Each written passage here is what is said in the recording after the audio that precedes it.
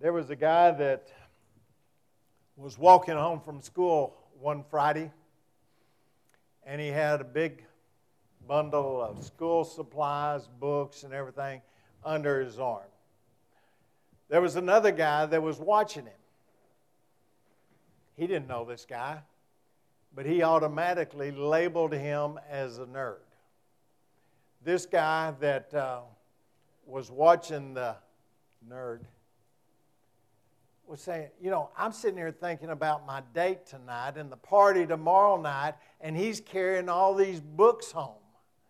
He says, we obviously walk to a different drummer. But as they're going their separate ways, the first guy, who's also involved in sports, looks over there, and some guys just run by this other guy. His name is Zeke. And they grabbed his arms, pulled the books out of his hands, and took off running, laughing and laughing. They thought that was so funny. Well, the guy that watched it, his name is Larry.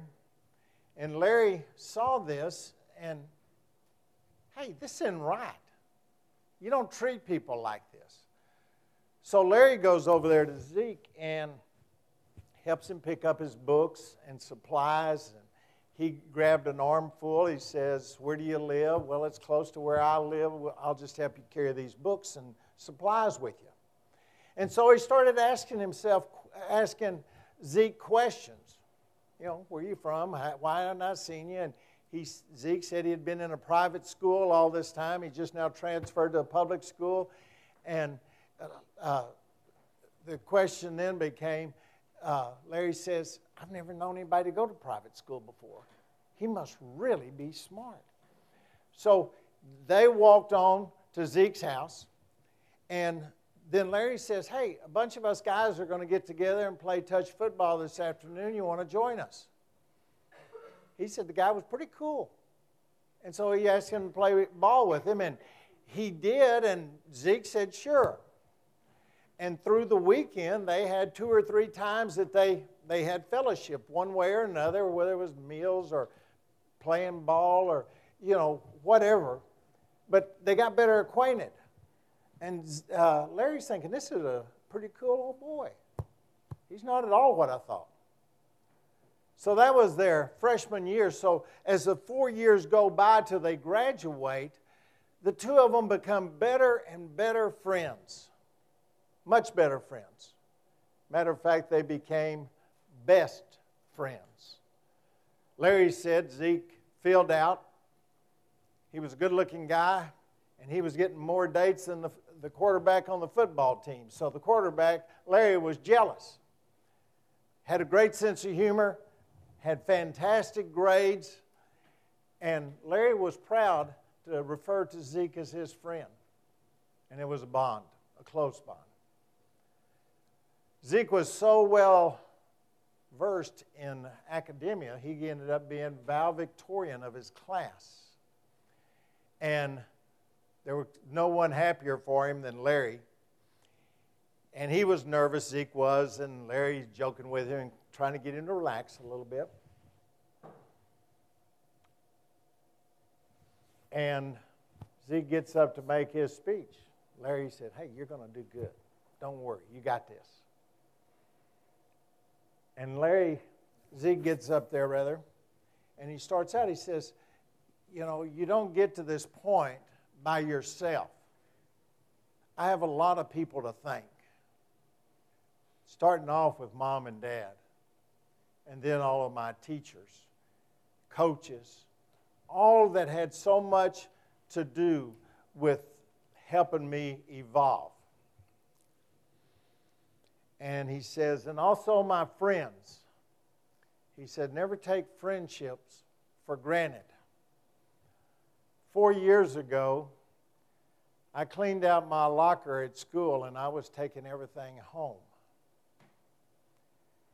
For I did not want mom and dad to have to clean out my locker after I committed suicide. That was Zeke's plan for the day. But one person made a difference.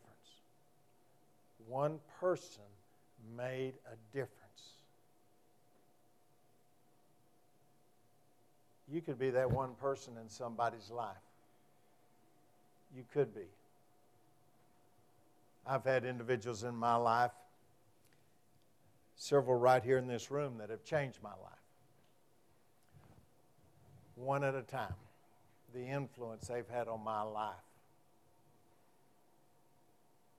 But in that case, Zeke's plans were not God's plans. See, you and I don't believe things like that happen by accident. We know that God's involved in our lives. That He doesn't leave us out here just to flounder around without any type of input whatsoever. Sometimes it's a nudge. Sometimes it hits you like a bolt of lightning. But you know that this was not an accident, that I am here at this moment. It is not an accident that this person is opening up their hearts to me. Not a stranger, but not a really close friend either. They needed someone to talk to, so they chose you. They said, do you have time? Do you have a minute? We don't know if they're in the same situation Zeke was in or not. But when they reach out to you and you set down your phone and you give them your undivided attention, you are telling that person, you're so very important to me. And you're doing something not very many people do. You're listening. You're listening. Psychologists will tell you that their most important job is just to listen. It's not like they can get under a hood like Jim can and Daniel can with a wrench and start turning nuts and getting things adjusted, get it running right. They need somebody that cares enough to listen to them. Just to listen. There's a lot of hurting folks. A lot of hurting folks. They're not all in hospitals. They're struggling. They may be struggling with cancer. Jeanette, we're glad you're here with us. And you can stand up and say you're cancer-free. And it was a hard, long struggle, but you didn't quit. We had several on the list today for cancer. And it's not something that they get over in one day or 2 days. A friend of mine posted on his Facebook site, he has been a cancer patient. I don't know if he is right now, but I'd guess based on his text, on his Facebook post, he's fighting cancer. And he talks about how destructive chemo is. And it doesn't leave you where it started, and you're so much weaker, and it's not a short time. It takes you a long time to get your strength back.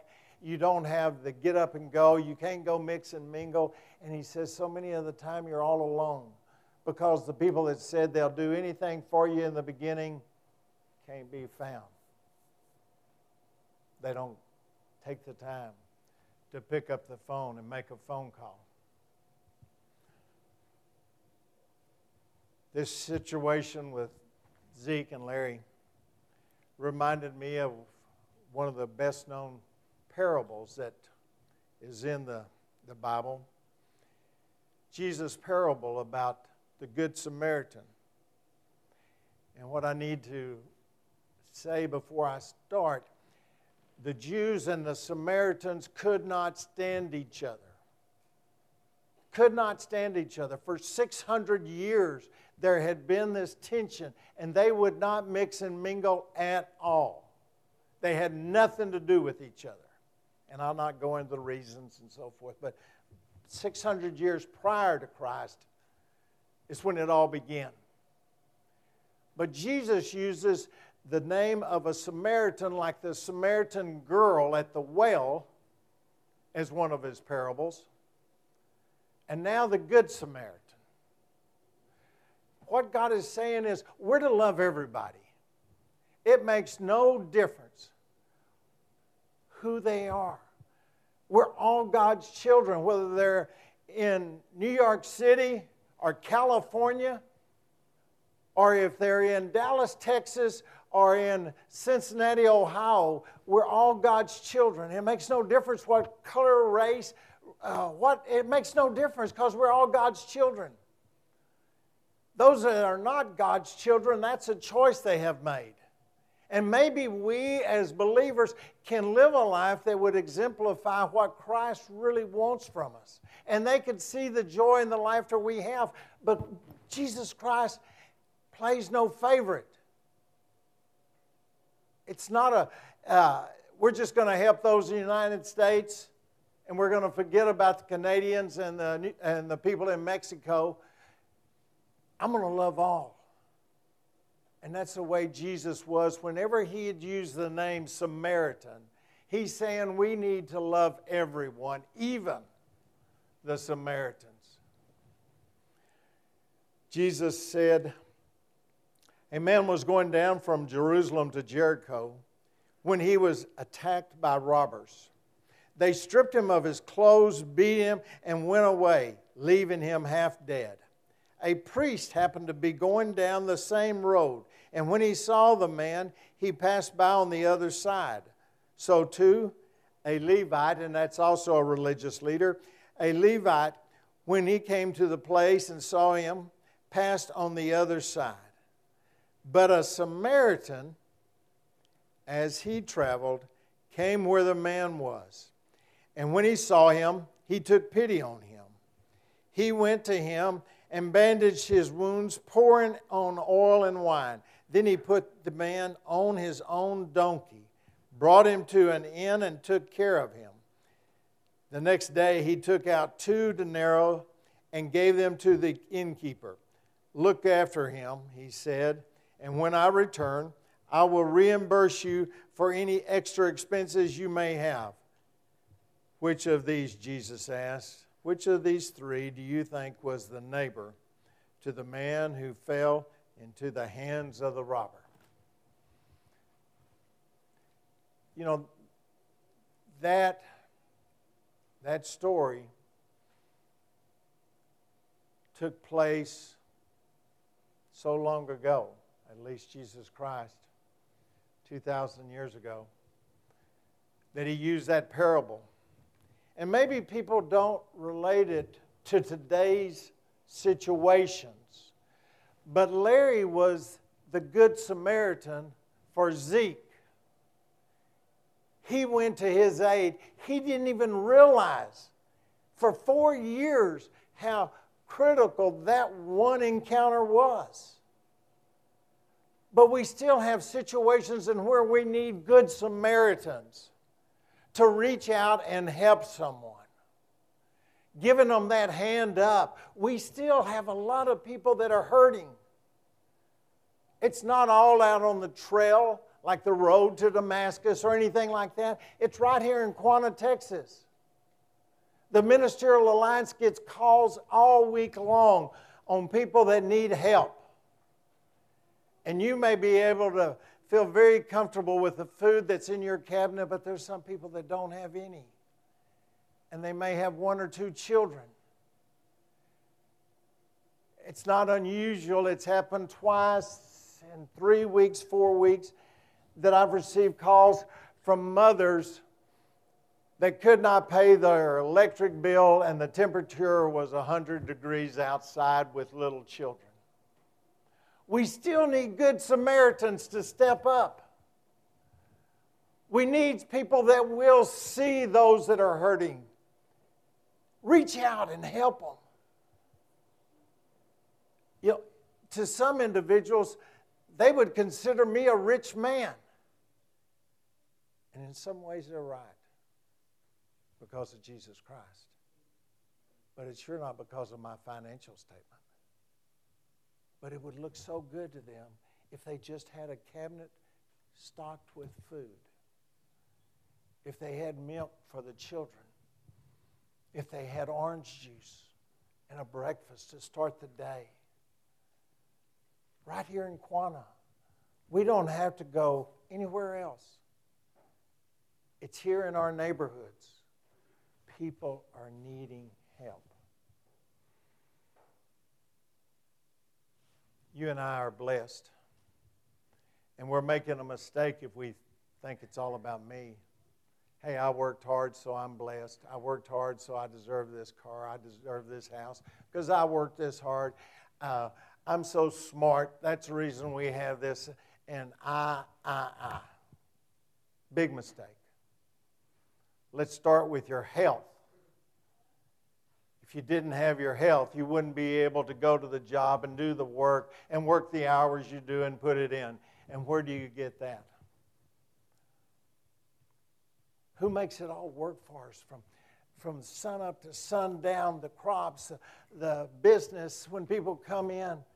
I know, Jim, you might tell me later, quit using you as an example, but I know of a guy that his wife came here for many years.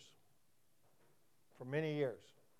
And Jim was working on his car one time, maybe more than once, and the guy gave Jim a check for First Christian Church because he knew Jim was involved in this church. He had a servant's heart. The man had a good business.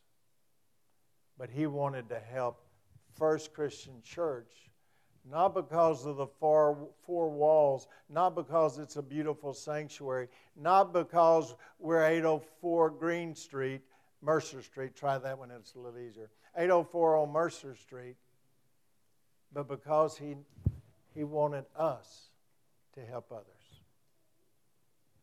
As a body, we do that. As a body, we help people constantly. But how about as an individual? The next time you have a chance,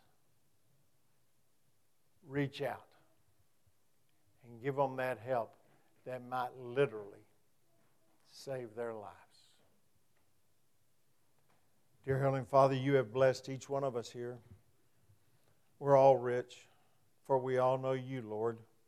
We all know that you are our Savior. We all know, Lord, that you died for our sins. For you were sinless. No problems. No sins whatsoever. Even Pilate said, I can find no wrong with this man because there was nothing wrong with you. But you died for the weight of all the sins of all believers.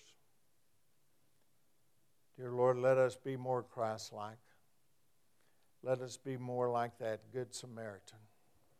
Let us reach out and make life a little easier for someone else. Kick the rocks out of their path so they too can have the blessings that we have. For it's in Christ's holy name we pray. Amen. Amen.